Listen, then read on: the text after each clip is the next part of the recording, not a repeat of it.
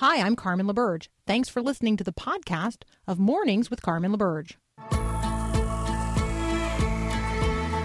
Inspiring you to bring God back into the conversation of the day. This is Mornings with Carmen LaBerge on Faith Radio. If we're gonna fly, we fly like eagles. Arms out wide. If we're gonna fear, we fear no evil. We will rise. By your power, we will go. By your spirit, we are bold. If we're gonna stand, we stand as giants. If we're gonna walk, we walk as lions. Good morning, good morning. Want to take two on that? 2/2/2022. There's lots of twos in today's date. It is Wednesday, February the 2nd. It is Groundhog Day. I'm going to talk about the spiritual implications of that at the top of the next hour.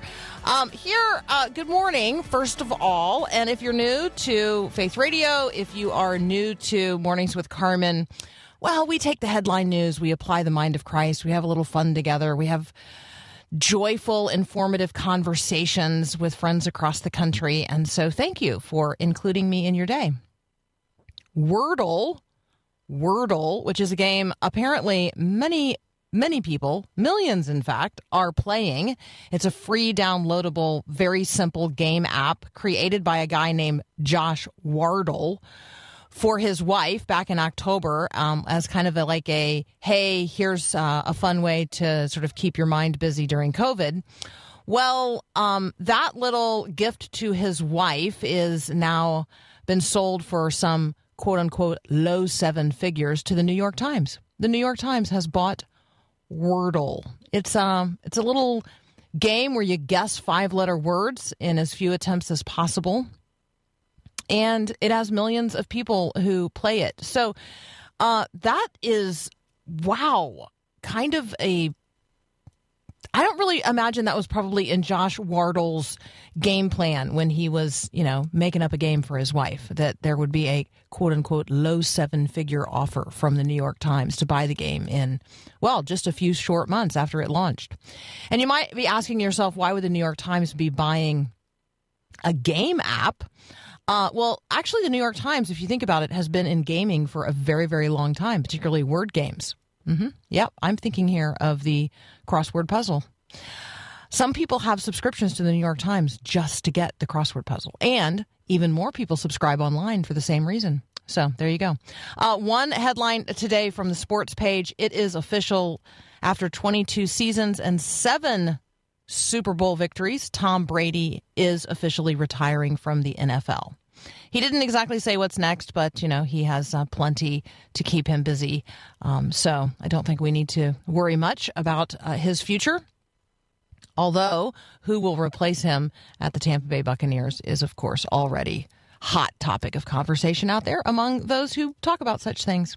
It is February the 2nd, and for those of you who are reading the Bible together with us, we are in Acts chapter 2. So let me invite you, if you have not done so already, please sign up and join us. We're reading through the book of Acts during the month of February, one chapter every day. So today is February 2nd. We are reading Acts chapter 2. It leads off with the day of Pentecost, where they're all together in one place, and suddenly there came from heaven a sound like a mighty rushing wind. It filled the entire house where they were sitting. Tongues or divided tongues as of fire appeared to them and rested on each one of them. And they were all filled with the Holy Spirit and began to speak in other tongues as the Spirit gave them utterance. Now, there were dwelling in Jerusalem Jews, devout men from every nation under heaven. And at the sound, the multitude came together, and they were bewildered because each one was hearing the disciples speak in his own language. They were amazed and astonished, saying, "Hey, aren't all these guys who are speaking to us Galileans? How is it that we each hear, each one of us, in our own native language? Parthians and Medes and Elamites and residents of Mesopotamia, Judea, Cappadocia, Pontus, Asia, Phrygia, Pamphylia, Egypt, the parts of Libya belonging to Cyrene, visitors from Rome, both Jews and proselytes, Cretans and Arabians. We hear them telling in our own tongue the mighty works of God." All right, so as you can imagine, everybody was amazed. They were perplexed. there was a lot of conversation about what might be going on, and that's when Peter launched into what we have as the very first recorded sermon after the Holy Spirit comes at Pentecost. That is in chapter 2 of the book of Acts. Chapter 2 concludes with verses about the fellowship of the early believers, and I thought that would be a good text for us to discuss today with Daryl Crouch. Daryl and I are talking through how the living Word of God actually becomes living in our lives. And so from the living Word of God to living the Word, looking at Acts chapter 2, verses 42 to 47 next.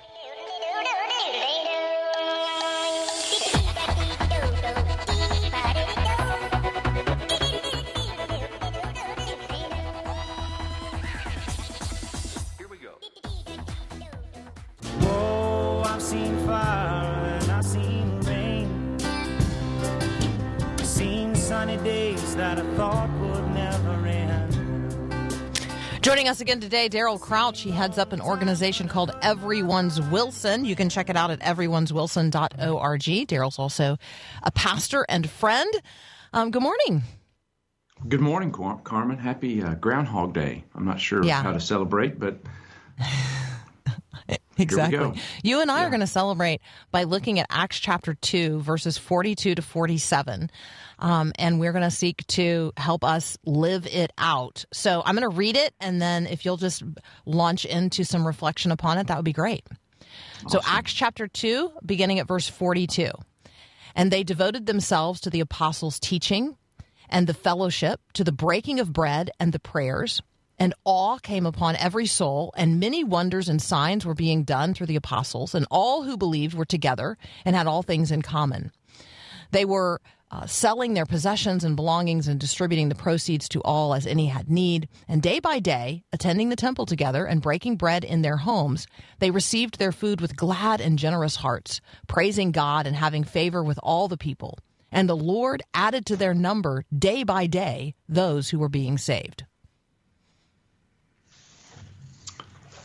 there may not be one other place in the Scripture where we find in one place a picture of what it means to live in community, in a community of faith known as the local church, as this particular passage you've just read. This is a snapshot of what it looks like to live in community. And I think for all of us, we're in a very mobile society, so we can drive anywhere we want to go. We have mobile phones and smart devices, and we can travel around the world in the palm of our hand. And but this word devoted that shows up a few times in this passage carries with it this idea, Carmen, that we're going to sit in this community. We're going to sit deeply with one another. We're going to rest with one another. And so we like, I think, sometimes the idea of community and friendship, but this pictures a setting where we are taking the long view and the long haul in mind and sitting deeply with people around the Scripture, learning how to, as you've mentioned, live this word out loud and in the everyday life that we live. And we do this together. And I think one of the things in our mobile society, not to get too far ahead of us, but is that it pushes us to the next thing pretty quickly. We're moving on to the next thing. And I think sometimes our souls, as well as just our hearts, our minds, community requires us to slow that down, and to take in the Word of God, the works of God, the wonders and signs that that the Lord would do in our lives, and the work that He does in the lives of people to transform us. That requires us, I think, sometimes a slower pace rather than a faster one, and it requires how's the Scripture say, to suffer long with people, forbearance. And so this idea of community that we love to talk about in Christian circles, it really requires something of us that is counterculture today. You just reminded me, in terms of like the slowness of this, you just reminded me of a time I must have been no more than 6, and my grandmother was making a souffle of some kind. I remember none of the details of this. I simply remember that when she put it in the oven, she then sat 2 stools in front of it and turned the light on. And she said, we're just going to sit here and watch. Now, during that time, she told me all kinds of stories. We sang songs. And I, of course, grew tempted to do what? I wanted to open the oven, right? I mean, you can see that souffle really, really, really slowly rising, and then it looks like it's done, right? And she's like, "No, you can't open the door. It's not done yet. It's not fully cooked." And she'd bought all this time, right, sitting with me while we were watching this thing bake. And as you're saying, as you're talking about or reflecting on this resting and sitting together and allowing God to use that time in ways that are very, very unseen to complete the good work that He's begun in us. And we get very, very impatient, and we want to, open the door and move on. But the souffle, trust me, will collapse if you do that. Yeah, no question about it. All right, Daryl, let's continue this conversation about Acts chapter 2, verses 42 to 47 in just a moment. Why don't you read it again while we step away for just a moment? What does it mean to devote yourself to the apostles' teaching? What does it mean to devote yourself to fellowship? What does it mean to live in awe? What does it mean to be together with others who believe and have things in common with one another? What does that mean as we live out the faith today? You're listening to Mornings with Carmen. We'll be right back. I'm not just hoping, I'm not just wishing, I know I'm praying to a God who listens. Daryl Crouch and I are talking about Acts chapter 2, verses 42 to 47. If you have not done so already, let me really encourage you to go to myfaithradio.com. Join us in reading through the Bible. We are in the book of Acts during this month of February. We're doing a chapter a day, so it is day 2. We are in chapter 2 of the book of Acts. So, Daryl, when it says they devoted themselves to the apostles' teaching, I want to sort of parse some of this out. Mm-hmm. What does that look like today for Christians to devote ourselves to the apostles' teaching? Yeah, so these 5 functions of the church you see in this, and one of those is discipleship or teaching. And in the context of a local church, we sit under the teaching of God's Word. Our pastor teaches, preaches. Our elders teach and preach. We may have a responsibility in small groups, perhaps, to teach the Bible. I think in a big picture perspective, it's that we are people of the book. That and you do a great job of calling us to that we are people of the Bible. In a practical sense, at the more granular level, daily level and weekly level, is that we are saturating our lives with the Bible and the teaching of the Scripture. And everything else flows out of that, by the way, and we could have a long conversation about that. But my habits of walking in the Word, receiving the Word of God as it's taught to me and preached to me in my community of faith, and letting that ruminate in my life. And I pick up the Bible on the next morning as well, and I have my time in God's Word, and I reflect on the movement of God in my church family through the teaching and preaching of God's Word, and I begin to obey it. I heard someone say, and preachers hear this sometimes when church members want to leave and go to another church, or they're disgruntled, and they'll say something like, I just need deeper preaching. Well, we certainly need theological preaching. There's no doubt about that. So if that's not the case, that you're receiving gospel-centered, theologically driven preaching, then that may be a problem. But what most of us need is not deeper preaching. We just need deeper obedience.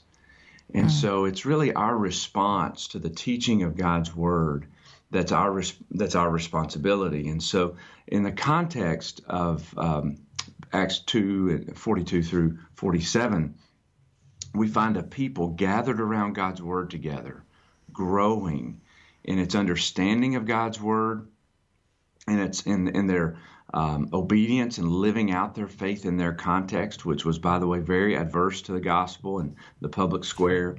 And that we learn to read God's Word, to understand God's Word, to apply God's Word in its contextual and historical, and a hermeneutic that makes that's faithful, and that we're living that out together. I think another thing, Carmen, and we can again talk about a lot of things here, but one of the things that we see happening is that I learn obedience in a community of faith who is hungry for the Word of God.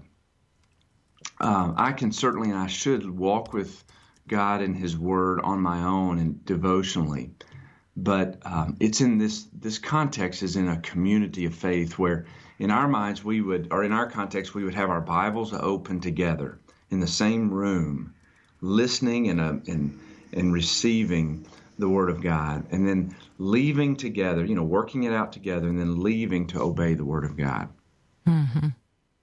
Yeah, really allowing the Bible to read us in addition to our reading the Bible. And so I think that when we talk about being devoted to the apostles' teaching, I think for me, that's a part of that, right? There's the devoted part isn't just devoted in study of content. The devotion is in a willingness to allow my life to be conformed by one degree of glory to another, to who Christ is. And I come to know that in a deeper and deeper way, not only through my study of Scripture, but its application in community with other fellow believers.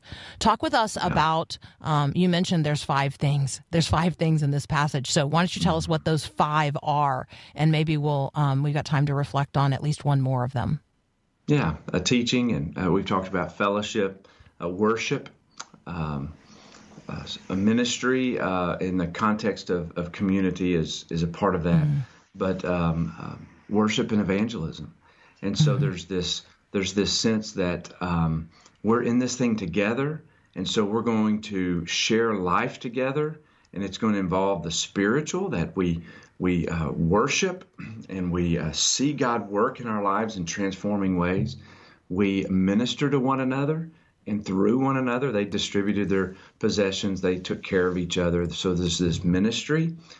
They were in fellowship, this idea of koinonia, and they saw people saved. And so there was evangelism in the way that our context, we would say that the word went forth with power, and people responded to the gospel because of the proclamation of the gospel. Yeah, the devotion that they had, not only to Bible study and to fellowship, but the devotion that they had to prayer has been, that's been a convicting point for me. I have come to really love and appreciate the extended period of time that our congregation spends in prayer in the context of congregational worship, and the depth of those prayers and the incredible number of situations, that are lifted up to God in the context of congregational prayer. And I'll confess that there have been periods in my life when prayers during worship sounded like, well, that's sort of the trigger that moves from this portion of worship to this portion of worship, or this is this is the way we start and end. These are the, these are the appropriate bookends to a church meeting or a worship service. But this devotion to prayer I just think it puts life in context, or in perspective. It puts everything where it belongs, which is, at the foot of the cross and in the hands of God. Yeah. It's a critical aspect to our worship, and we have, unfortunately, used it as a transitional kind of tool in a worship setting too often. But I think one of the things I think is happening, Carmen, and you may have your pulse on this better than me, but that there is a desperation that's growing in our souls. We understand maybe a pandemic and social unrest and political adversity and all these things, I think people we become very arrogant or very self-sufficient, so we think, with technology and affluence and so on. But these issues that have borne down on us over the last few years, I think I sense, and as I'm talking to other churches and pastors, the ministry of prayer in their congregations are growing. I talked with a friend of mine. He's a pastor in our area. They've been meeting every morning at 6 a.m., for worship, have 50 people showing up 4 days a week. And their Wednesday nights are filled with people coming for prayer meeting. There is a holy awe in that, but there's also a holy desperation for God to move in that. And so fasting and prayer and integrating that as a part of public or congregational worship, I sense that's growing among congregations because we have understand how needy we are. And in this context, in the early church, they had no question about that. They understood how vulnerable they were and how much they needed the Lord. Yeah.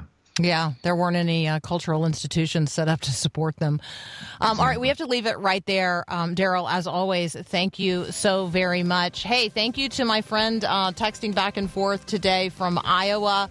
We're going to be praying for you and your church in transition, praying for God's provision. Be encouraged. Yes, this is a time when God is stretching us and inviting us to trust Him in His provision and leading. Amen, amen, and amen. You're listening to Mornings with Carmen. We'll be right back. If precipitation is falling on your plans, just call information up, ask for the weatherman. Well, you may have heard the president's comments yesterday relative to who he is considering to fill the vacancy, which will be created on the U.S. Supreme Court when Justice Stephen Breyer actually retires. So I didn't want you to miss this one reference that the president made to the Ninth Amendment. Yesterday, in his comments to the nation, he said, there's always renewed national debate every time a person is nominated to the Supreme Court. He talked about it, the Constitution. Listen to this. The Constitution is always evolving slightly in terms of additional rights or the curtailing of rights. He said it's always an issue. There are several schools of thought in terms of judicial philosophy. And then he continued saying that he's looking for a candidate with character, the qualities, that a judge should have. And then he said, as well as a judicial philosophy that is more one that suggests that there are enumerated rights to the Constitution and all the amendments mean something, including the Ninth Amendment, which should have given every one of us pause to say, well, what is the Ninth Amendment and what does it say? So the Ninth Amendment, the enumeration in the Constitution of certain rights shall not be construed to deny or disparage others retained by the people. So what does that mean? Well, the Ninth Amendment has been used in voting rights efforts in the past. It's also been used to expand the understanding of access to abortion. So what is a judicial philosophy, and how do you read the Constitution and interpret it? A parallel for Christians is the question about how do you read the Bible and how do you approach it? Is the Bible the authoritative word of God in which God has said what he has said, and therefore the Bible cannot mean something today that it did not mean when it was written? Or is the Bible the living word in such a way that it has an ever-changing, ever-evolving meaning based on our life, based on what we bring to it, based on our interpretive keys and the lens through which we look? So when it comes to your approach to Scripture, you are either an originalist or an evolutionist, in the same way that those, on the bench have a judicial philosophy that is either originalist or evolutionist. And so I think this gives us an opportunity as Christians in the culture to be honest about interpretation. particularly the interpretation of Scripture, but also, yes, the interpretation of the U.S. Constitution. Applying the Bible to life, that is what Jim Denison does every day at the Denison Forum. He has joined us recently to talk about his brand new book, The Coming Tsunami. Today, he and I are going to talk around a number of headlines of the day and bring the mind of Christ to bear. That's up next.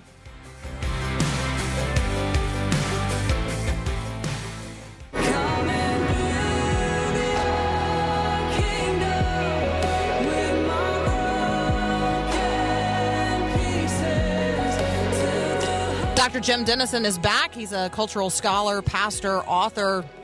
He helps people every single day respond biblically and redemptively to the vital issues of our day. You can find him at denisonforum.org. Jim, welcome back. Hey, Carmen. So glad to be with you today. Thanks for the privilege. Oh, absolutely. So you have given me this framework through which I'm now, it's like a lens through which I'm now reading virtually everything. So in The Coming Tsunami, you talk about postmodernism, the sexual revolution, critical theory, and secularism as these four cultural quakes that have shifted the ground beneath our feet. And so as I'm looking at headlines and as I'm reading things now, I'm like, oh, well, that's evidence of the sexual revolution and its effects, or, oh, that's evidence of postmodernism and its effects. So I just wanted to say thank you for providing that framework and lens. And for those of you listening who may have missed our prior conversation about Jim's brand new book, let me encourage you to go to myfaithradio.com and listen to that podcast as well. The book is The Coming Tsunami, and it's literally available everywhere.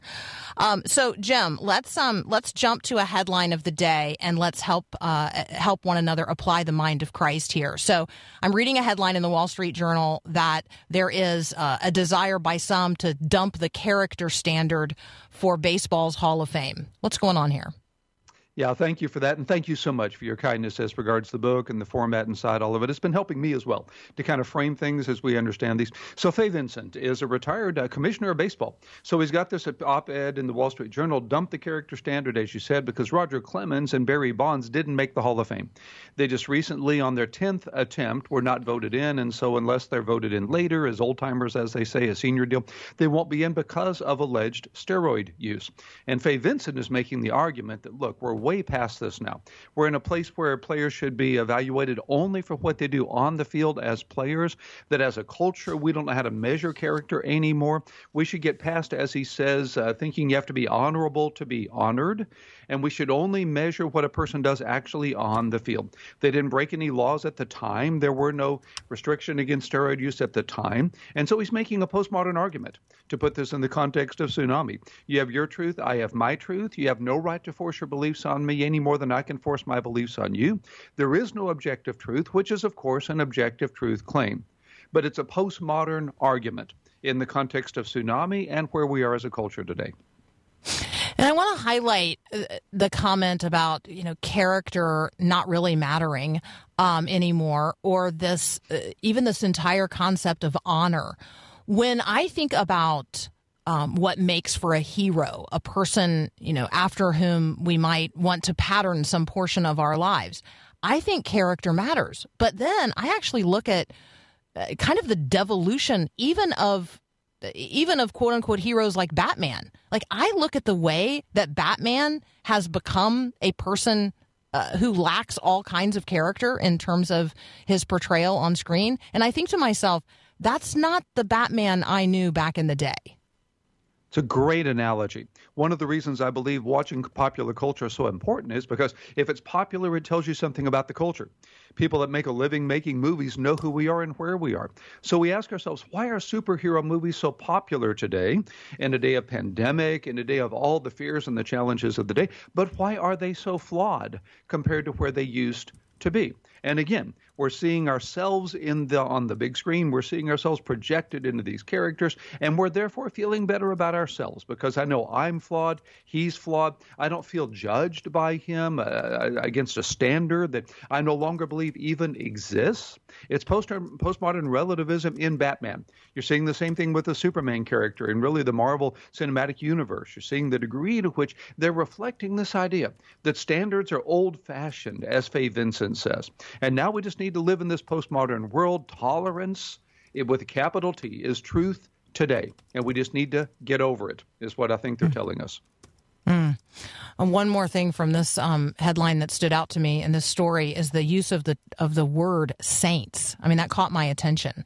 None of us these guys aren't saints, and none of us are saints either. And I thought to myself, there's a huge difference between saying all have sinned and fallen short of the glory of God and none of us are saints. Because for those of us who are in Christ, we are saints. And that's the thing he doesn't understand. That's the thing the secular culture really doesn't get about what Christianity offers. I don't really believe bumper sticker theology is typically all that useful, but I like the saying, Christians aren't perfect, just forgiven.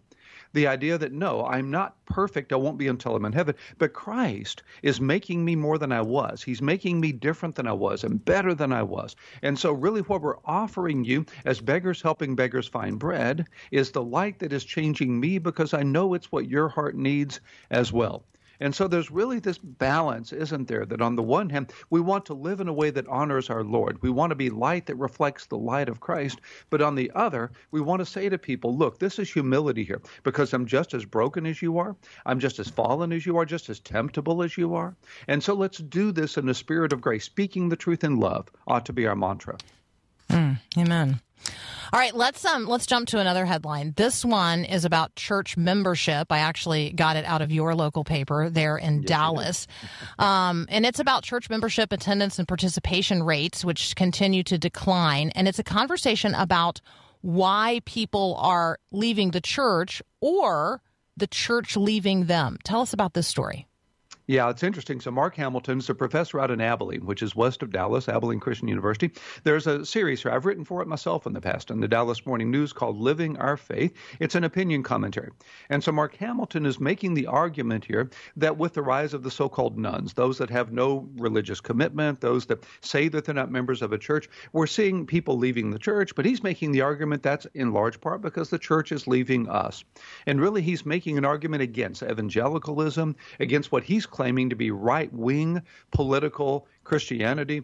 He's arguing that we focus too much on things the Bible doesn't focus on. He makes a specific argument, for instance, that the Bible nowhere condemns abortion, but it says a great deal about poverty and about discrimination, and we get it reversed in the way that right-wing evangelicals are doing this. And so, in other words, he's making the claim you don't have to leave God to leave that church, that we need to be a new church that is following the Jesus of the Bible, and that right-wing Christians have gotten it wrong. And this rise of the nuns is in many ways an indictment not on Christ, but on that version of the church. And I, of course, have a very different understanding of what's happening as I see the devolution and even the destruction of every one of the former mainline denominations. And I look at those denominations and I say the Episcopal Church, the UCC, the ELCA, the PCUSA, now the United Methodist Church, they have so undermined their own foundations in terms of biblical authority and morality that people who have left those denominations for more conservative or more evangelical churches, they are the ones who say, I'm not actually leaving my church left me. This argument, when I saw the headline, I thought it was going to be about that. And then I discovered, oh no, it's quite the reverse. So I think that in terms of the conversations Christians are having about the church, we're in a day, Jim, when I think that Christians need to stand up and say what the church is and what it isn't, and be sure we're in one that is what it's supposed to be. Exactly so. He's got the argument exactly backwards.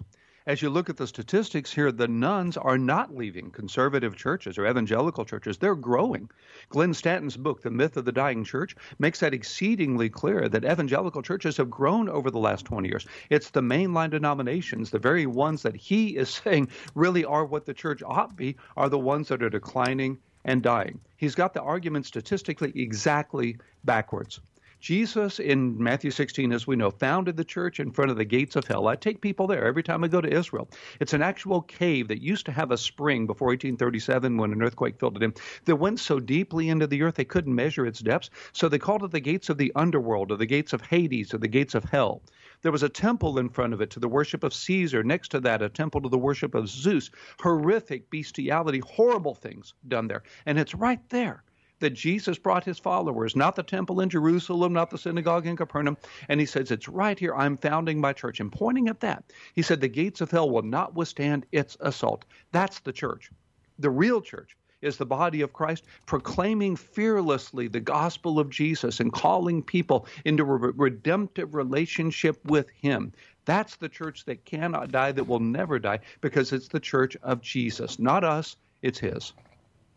All right, we're having a worldview conversation with Jim Dennison, and next, he's going to tell us whether or not we're really each just a cloud. That's up next here on Mornings with Carmen.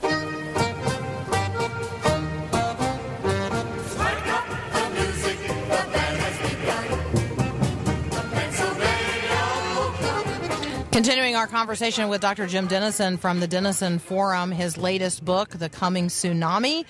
Absolutely well worth your investment. It will help you understand postmodernism, the sexual revolution, critical theory, and secularism, which really are the four cultural quakes that have moved the ground beneath our feet, beneath our feet, and really creating the instability that you're experiencing in the culture today as a Christian. And so really, really helpful, not only assessment of what's going on, but also a prescription for what you and I can do as Christians in the culture today.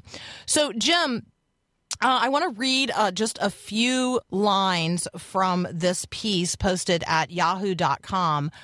It is entitled, "A Cloud Never Dies. A California Monastery Mourns Mindfulness Advocate Thich Nhat Hanh."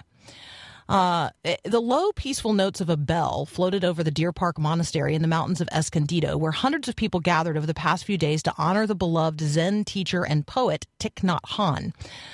He died at the age of 95. He never lived at the mountain monastery that he founded in the year 2000, but he visited many times. Devotees say they can still see their teacher in the rustling of the wind through the oak trees, in the form of a rock where he once gave a talk. Dotted throughout the property are small wooden signs painted in his distinctive calligraphy with gentle reminders to live fully, joyfully in the moment.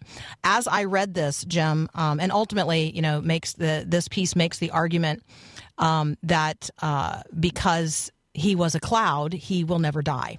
And I thought as I read this, the danger of syncretism in our culture is so ripe, because people would read these calligraphy signs, "I have arrived, I am home," or "Peace is every step, enjoy breathing," and they would think, I can integrate that into my Christianity. That's exactly the lure of syncretism, isn't it? It's a beautiful metaphor. A cloud never dies. The cloud becomes rain, and then it falls on the leaves, or it falls on the grass, and so now I'm in the grass, or I'm in the leaves, or that sort of thing. It reminded me when I read the article of a man years ago. We were actually out knocking on doors, inviting people to our church in my first pastorate. And I knocked on the doors. Individual came to the door. We were talking together. He said, "Well, I don't believe in hell." He said that as though that changed whether hell exists. It's like me saying, "I don't believe in Australia, so therefore there is no Australia." But we're in a culture that says truth is what I believe it is. Your truth is what you believe it is. My truth determines reality. So I am a cloud, and therefore I am a cloud. We don't measure what we claim by any objective truth, so syncretism becomes an available and very attractive alternative. I can pick from this, I can pick from that. It's really a buffet spirituality, isn't it? Where I can pick this meal and this salad and this dessert and put all this on my plate. And if you as a church or as a radio station or me as an apologist will offer me all of these tools and these options, I can assemble them as I wish, and I'll be happier for it, and then you'll prosper as well. It's the syncretistic lie that is close enough to the truth to be really appealing. I have heard someone say, well, that's all fine for you, that you're doing what you're doing and you believe what you believe, but this works for me. There's also this weird pragmatism in American quote-unquote Christianity today. There really is. In fact, pragmatism, when I teach the history of philosophy, I describe as uniquely American. It's our one kind of contribution to the history of Western thought, is the idea. You get it, William James, Charles Sanders Peirce, John Dewey. The idea of truth is what works. Well, for who? And to what end? And to what purpose? I, for instance, have been interested in radical Islam for years. I taught lived in the Muslim world at one point. I've taught world religions for 30 years. 9/11 is a very cohesive worldview expression of the belief that the West has been attacking Islam since the Crusades. The Quran requires Muslims to defend Islam. So attacking so-called innocent Americans is a defense of Islam required by the Quran. That's their truth. If one looks at Mein Kampf, one understands Hitler's truth. If all truth is personal, does that make the Holocaust just Hitler's truth and 9/11 just Al-Qaeda's truth? But that nonetheless is where this postmodern relativism has brought us. We have no measurement against a north on the compass. We don't believe in the law of gravity. We believe in our own gravity as we wish because we're our own planet.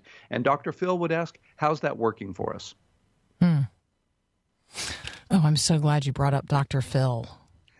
So Matt Walsh had this conversation on Dr. Phil, particularly about transgenderism. And it was actually it was about identity and how you self-identify. And the person was unable to answer Matt's very, very direct and logical questions. If you self-identify in this way, then surely there's a definition of that term. So this individual identified as a woman, and Matt simply asked, what is a woman? And the person said, well, I can't answer that question. And so you can see how, very quickly the conversation turned on the truth. Well, that's now Hulu has now removed the episode because so many people found it so offensive that Matt Walsh would ask such a direct question, and so I'm so glad you brought up Dr. Phil because I didn't know how else I was going to work that into the conversation. And look, you gave me the perfect opportunity. We do seem to want to conform even what's available online. We want it to conform to whatever the prevailing delusion is of the day. And I think when we talk about accessing truth, that is one of the challenges we face as Christians today, because there is an intentional limiting of true truth out there because the delusion in the culture is so strong, particularly in the area of gender identity and sexuality. No doubt. We can curate our news on a level we never could before. I'm 63. I'm old enough to remember in Houston, Texas, where you had 3 channels. Walter Cronkite was the most trusted man in America. You couldn't really choose your news. You got 1 newspaper, 3 news stations. That was it. Now I can curate my news to listen only to that which agrees with my opinions. I also, with a cell phone, can be my own publishing house and can communicate my opinions to the world. So in a postmodern relativistic world that says truth is my truth is your truth, no such thing as truth, we can actually reinforce these opinions as our truth on a level we've never been able to do before. So that's why Christians have to step into this space and demonstrate the relevance of my truth in such a transforming way. You'll see the difference Jesus makes in my life as salt and light in such a powerful way with the influence God's entrusted to me that you'll be attracted to my truth as your truth, and that's how you will meet the truth. This is a perfect opportunity for Christians to be first-century believers. Go back into the culture of salt and light. Demonstrate the difference Jesus is making in my life, speaking the truth in love. And that relevance of Jesus in our hearts will draw people to himself. There really is a God-shaped emptiness in us. Our hearts really are restless till they rest in him. God really will, truly will use your light to bring people to the light today. Amen. Amen and amen. As always, Jim Dennison, thank you so much. You guys can find Jim at DennisonForum.org. You can sign up for his daily email. We'll get that kind of teaching each and every day. Jim, as always, thank you. Carmen, what a privilege. God bless. Likewise. We'll be right back. Then put your little hand in mine. There ain't no hill or mountain we can't climb. All right, so there's one headline that caught my attention this morning that I thought to myself, well, that's a very provocative headline and everybody should write like that. Would you take free land in rural America? Would you take free land in rural America? That's the headline.